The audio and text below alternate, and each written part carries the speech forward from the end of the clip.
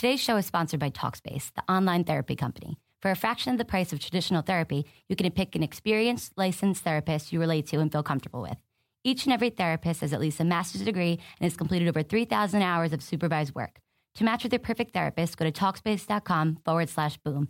And to show your support for this podcast, use code BOOM to get $30 off your first month. That's BOOM.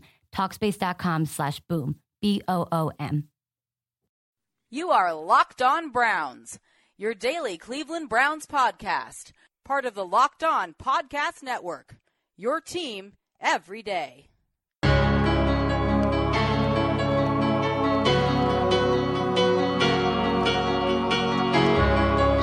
we made it even though we had our backs up against the wall. Together we made it, Browns fans. What will it be like when we get to say that even though our backs were against the wall, even though life as a Cleveland Browns fan has been tough, what will it be like when we can say we made it?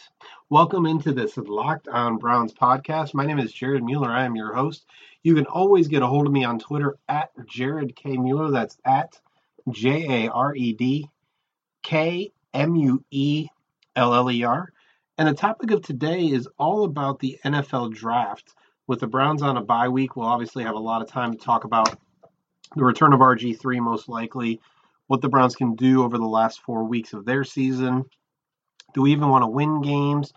What kind of teams we're actually looking we want to win, who we want to lose, so that we keep our draft picks and keep as high of draft picks as possible. We have a lot of time to talk about that, but really the story of today on Twitter, on social media, is all about how do the Browns make it? There are a couple of things that most of us would assume and believe as true for the upcoming NFL draft. And so let's go over those. First and foremost, the Browns have to hit. The Browns have to get it right. I think that's a clear number one, that the Cleveland Browns have to figure it out. They have to get it right one way or another. That's not complicated. They're going into their second draft as a regime with time to prepare more than they had last year. So this regime should have been preparing for the draft basically since the start of the season, especially since the end of the trade deadline. So they've had more time to prepare. They have more time to kind of understand each other, both the front office, coaching staff, those kind of things, have those kind of conversations. And they've got a lot of picks. Last year, they traded down to add these picks. They didn't punt on the draft. They drafted some highly talented players that still needed to develop on the next level. So though they were very, very productive in college, they weren't ready-made NFL prospects for a variety of reasons. Corey Coleman, it was the system he was coming out of. Emmanuel Ogbah, he needed some time to develop more moves than just being fast and strong. Carl Nassib needs some work on some strength. Sean Coleman was overcoming some injury and then a system that just wasn't one that prepares you right away. Cody Kessler, they did not want to start or see the field all season, but thought that they might be able to develop something in him kind of long term. Spencer Drango, kind of on and on and on. They brought in a lot of players that had the talent, but just weren't ready to play right away. And so they didn't punt on the draft, but they definitely kind of kicked the can down the street a little bit, not drafting players who are really ready to play right away, but really drafting some high ceiling guys. And we've seen some flashes. We've seen flashes from Ogbah and Coleman and Nassib, and even Spencer Drango has played pretty well as a left guard, which is shocking to me. Derek Kindred has shown some flashes in his position. Tyrone Holmes, someone who they picked up as an undrafted free agent, cut by Jacksonville, and we picked up on the waiver wire. Body Calhoun, again, someone that we picked up off of the waiver wire. We've seen a lot of flashes from these players. The question becomes is whether or not this draft, with all the picks, 4 probably in the top 45, somewhere in that area, so 1 every 10 picks in the top 40, again with 32 teams, that's pretty impressive. Do they go for players who are ready to produce a little bit sooner? Maybe not as high-end players with the highest ceiling, but maybe able to produce right away, coming from better systems, those kind of things. So that's number one. The Browns have to hit. We all can agree on that. Number two is the Browns could and should control this draft with the amount of picks that they have. With the number one overall pick, most likely, they will control every round. The number one overall pick in the first round and the second round are just huge. Those are places where you really can be in total control. And so you can force someone to move up from even the number two or number three pick to get the guy that they want. And so number one, the Browns have to hit in this draft. Number two, they're in control of the draft. And then 3 and 4 are really kind of the topic of conversation, the topic of Twitter right now, and I think are going to be the topic of conversation as we kind of move forward. And so, and then we'll get to number 5. So number 3, pretty simply, Myles Garrett. If he's not the best player in this draft, he is one of the top 2 or 3 players in this draft, and he is going to be a dynamic. He's going to be an amazingly dynamic defensive player. At 6'5", 6'6", 260 pounds, somewhere in that area, he's able to add some weight, but right now can rush the passer. Doesn't really have to drop in coverage per se at this point in time, but is only 20 years old. Will turn 21 here in about a month or so. So has a lot of development still left to do, but can wreak havoc all over the field. Has a high motor, speed, moves, power, hands, you name it. So number 3 about this upcoming NFL draft, Myles Garrett is going to be a stud. Number 4 is that there is no Andrew Luck, Peyton Manning, Eli Manning, Cam Newton, whatever you want to describe as the guy quarterback. There's not a guy that right now when you look and say that guy right there should be the number 1 overall pick. Deshaun Watson is someone who I personally like, but based on the season that he's having, the system that he comes out of, and some of the mistakes that he's made, he's kind of played himself out of contention, seemingly, for the number 1 overall pick. The question with him is whether the regression this year is more a regression to the mean, his norm, or does it have something to do with any injuries, the system that he plays in, trying to force the ball, trying to do too much, the pressure of the Heisman Trophy talk, the pressure of not wanting to get hurt, which we've heard from players can really play a huge role, especially on a quarterback where mental processing is huge. So what is the reason Deshaun Watson went from kind of the presumed number 1 overall pick, or at least a presumed top 5 quarterback kind of pick, to the point that now there are some people saying second round? You've got Mitch Trubisky, the North Carolina Tar Heel, but the Ohio product, the Northern Ohio product. Is he, in his 1 year, is he showing enough? It's 1 year, really, with North Carolina. Does he show enough that, kind of like Watson, he's having a great season, but if he came back for another year, would he again regress to the mean? Big and strong and all of those kind of things. Does he have enough accuracy? Does he have enough touch on the ball? All of those questions are going to come up for a player who's only played in 1 season. And I'll tell you, that's something that worries me. Not because I think that says a lot about him as a player, but because he doesn't have a chance to develop. He doesn't have a chance to learn. Defenses really don't have a chance to adjust to him. If he would come back for another season, all of that kind of gets put to rest. And I think it allows him to develop at more of a natural curve. Whereas being thrown into the NFL, he can still adjust and develop, but it's not as natural. It's a little bit or a lot bigger of a jump. The experience level going from 1 year at North Carolina to the NFL, the speed and all of that, I just think it's such a big jump that it could really hinder his development, where another year in college might be better for him. That is especially true for Deshaun Kaiser, the Notre Dame product, who I don't believe is ready.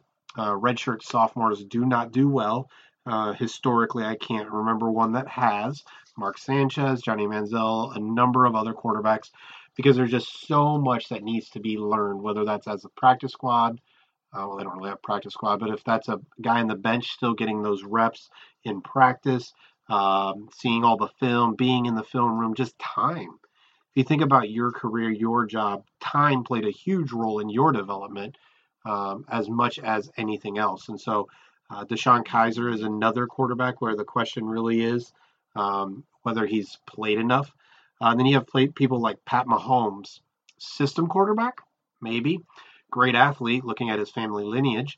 Then you have like Mason Rudolph, who some people have compared to, not in a ton of ways, but is compared to Brett Favre as this gunslinger, doesn't throw off normal platforms and those kind of things. And so, number one, the Browns need to hit in this draft. Number two, the Browns control this draft. Number three, Myles Garrett is a stud, most likely the number one overall player for most people, most teams in the draft.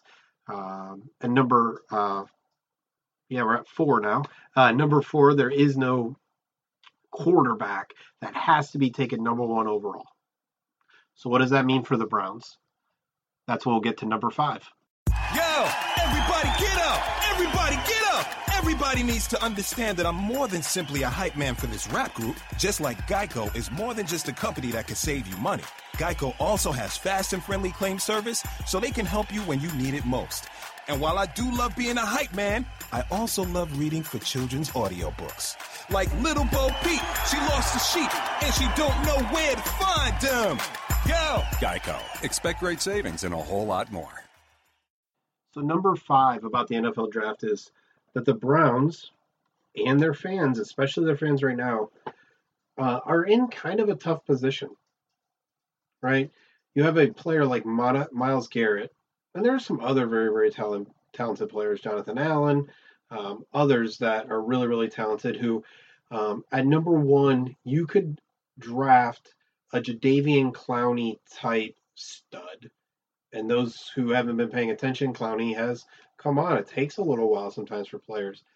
You could draft a J.J. Watt type player that could change the defense, especially when you think about Jamie Collins and Danny Shelton and Emmanuel Ogbah, Carl Nassib, Christian Kirksey. All of a sudden, that front 7 is scary. But that quarterback question still looms for the Browns. On a piece that I did for our premium readers on the Orange and Brown Report, again, I'm a part of the Scout Media Network. You can see all of my work for the Browns on theobr.com. And again, that's the Orange and Brown Report. I did a piece with my guy from, he writes for us as well as for Bleacher Report, Brent Sobolewski. Sobo and I just kind of do this 2 for Tuesday thing. And in that 2 for Tuesday, here's kind of what I said. Myles Garrett is the draft's best player. Perfect. The Browns should draft whatever quarterback they have at the top of their list for these reasons. They have not had the number 1 overall pick since the year after the return, back when they took Courtney Brown. They rarely, if ever, have had their choice of quarterbacks in the draft. They're usually picking from the 3rd, 4th, or 5th quarterback selected. Last year, they traded down from number 2 because their quarterback, Jared Goff, they knew was going number 1, and they weren't going to pick the number 2 guy for them. Third reason the Browns should pick a quarterback, there are a few teams, the Niners, the Jets, the Bears, the Jaguars, and even possibly the Cardinals, interested in a quarterback, and those guys are going to be slotted between the Browns' first pick and wherever the Eagles pick. So that means a bunch of quarterbacks could be gone. Fourth, there's a lot of good depth on the defensive side of the ball. So Myles Garrett is really good. But Jonathan Allen, Derek Barnett, Carl Lawson are some really good edge players. Malik McDowell and a few others are really good on the defensive line. And so there's a lot of good depth. And so instead of risking missing out on a quarterback that you like, or even any of the top flight quarterbacks, you risk maybe missing out on one of the top flight defenders that you want, and definitely on Myles Garrett by taking that quarterback high. It's a risky thing to wait on a quarterback. Always will be risky. They already have Robert Griffin III and Cody Kessler, so they don't have to push that quarterback to play right away. And finally, drafting a quarterback brings hope for the future. It brings something to kind of be built around. And so the conversation all day today on Twitter, I'm watching it happen amongst a variety of other people, is Myles Garrett's the best player. The Browns should take dynamic, highly talented players. It's not a hard concept, right? But if Myles Garrett's number one and Mitch Trubisky is 10th on your list, but he's your number one overall quarterback, and maybe there's a gap in the Browns' mind between Trubisky and Deshaun Watson, Deshaun Kaiser, Mason Rudolph, fill in those blanks. Do you just quote unquote overdraft Trubisky just because he's the number 10 guy on your board, but he's a quarterback? How valuable are quarterbacks? Can you risk missing out on a quarterback because Myles Garrett is going to be a stud edge rusher? Does it matter if you get Myles Garrett but never get a quarterback? Does it matter? Will it be worth it for the Browns? On the other side, why pass on talent? You know Myles Garrett's good. I know Myles Garrett's good. It's not that complicated. So passing on top flight talent for lesser talent for need is what bad teams do. Bad teams also don't have quarterbacks. And so number 5, when it comes to this NFL draft, is there is a discussion that will continue to be had both on Twitter, in the bar, game day, you name it. But it's also happening in the Browns front offices, maybe even San Francisco, some of the other places. Do you risk it? Do you go Myles Garrett and then hope Trubisky, Watson, Kaiser, whoever really is your guy, hope that they fall because, quote unquote, they're not Andrew Luck, because they're not surefire number one guys?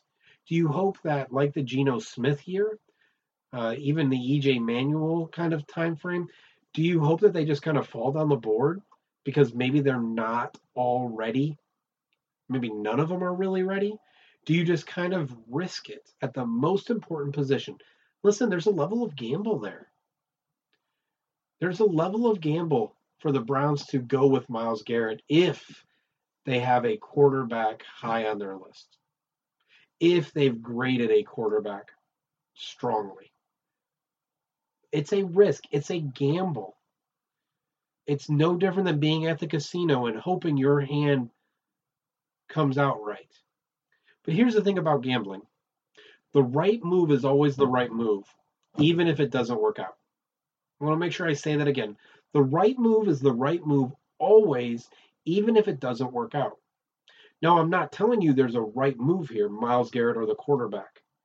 But when the Browns decide on things, when the Browns figure their stuff out, when they go through their whole process of grading, prioritizing talent and prioritizing position, and trying to figure out what's the best value, whatever decision they come to, they have to make that decision. They can't, I'm going to emphasize this, they can't make a different decision than what their valuations say. That's wrong to do. Even if it fails, it's still the right move. If I've got the low stack in Texas Hold'em, that means I have the least amount of money left at the table. If I have the low stack and I'm dealt pocket rockets, aces, 2 aces, it is the right move to go all in. Even if somebody else ends up with a flush and beats my 2 pair or beats my 3 of a kind, it is still the right move. The right move is always the right move, despite of any consequences. So the discussion, number 5 on the draft, the discussion between Myles Garrett and the best player in the draft, who I think is going to be Garrett, but other people think is Allen, and drafting the best quarterback is going to rage on all the way up until the NFL draft, unless something happens, a trade out, trading for Jimmy Garoppolo or signing somebody or whatever. That conversation will continue. So number 1, the Browns have to nail this draft. That doesn't mean their players have to produce dynamic numbers right away, but they need to flash. Number 2, the Browns control this draft. They will, no matter where their draft picks are, because of how many picks they have high. Number 3, Myles Garrett is the best player in the draft, in my opinion, and most people's opinion. Number 4, there is no the guy quarterback, even if there are some very, very talented quarterback. And number 5, the conversation, the discussion of Myles Garrett versus quarterback will rage on and on and on and on. And people will try to convince you their side is right, their side is wrong. It doesn't work. It won't work. It's like trying to convince a Democrat to be a Republican and a Republican to be a Democrat. People are on their sides. Many people have kind of dug their heels in, and nothing you say will change that. The question becomes does Hugh Jackson or Sashi Brown or any of the rest of the Browns front office, do they dig their heels in? Does Hugh Jackson dig his heels in about RG3 and Cody Kessler? Does the front office dig their heels in about getting a young quarterback? Or do they come together? We may never know, but we do know those 5 very clear things about the NFL draft. What are some things you think you know, the way I think I know these 5 things about the NFL draft? I'd love to hear from you. Again, get a hold of me on Twitter. It's at Jared K. Mueller. That's JaredKMueller. Thanks for stopping by. Our prayers again are with Gatlinburg and then obviously all the tornadoes in the south. Just devastation upon devastation. Some of it brought on by Mother Nature. Some of it brought on by the act of people who don't see how they harm people or don't understand the ends of their consequences. And so our prayers, our thoughts go with them. Thanks for stopping by. Hope everyone is safe out there. Have a great day. Have a great night. Have a great morning. And go Browns.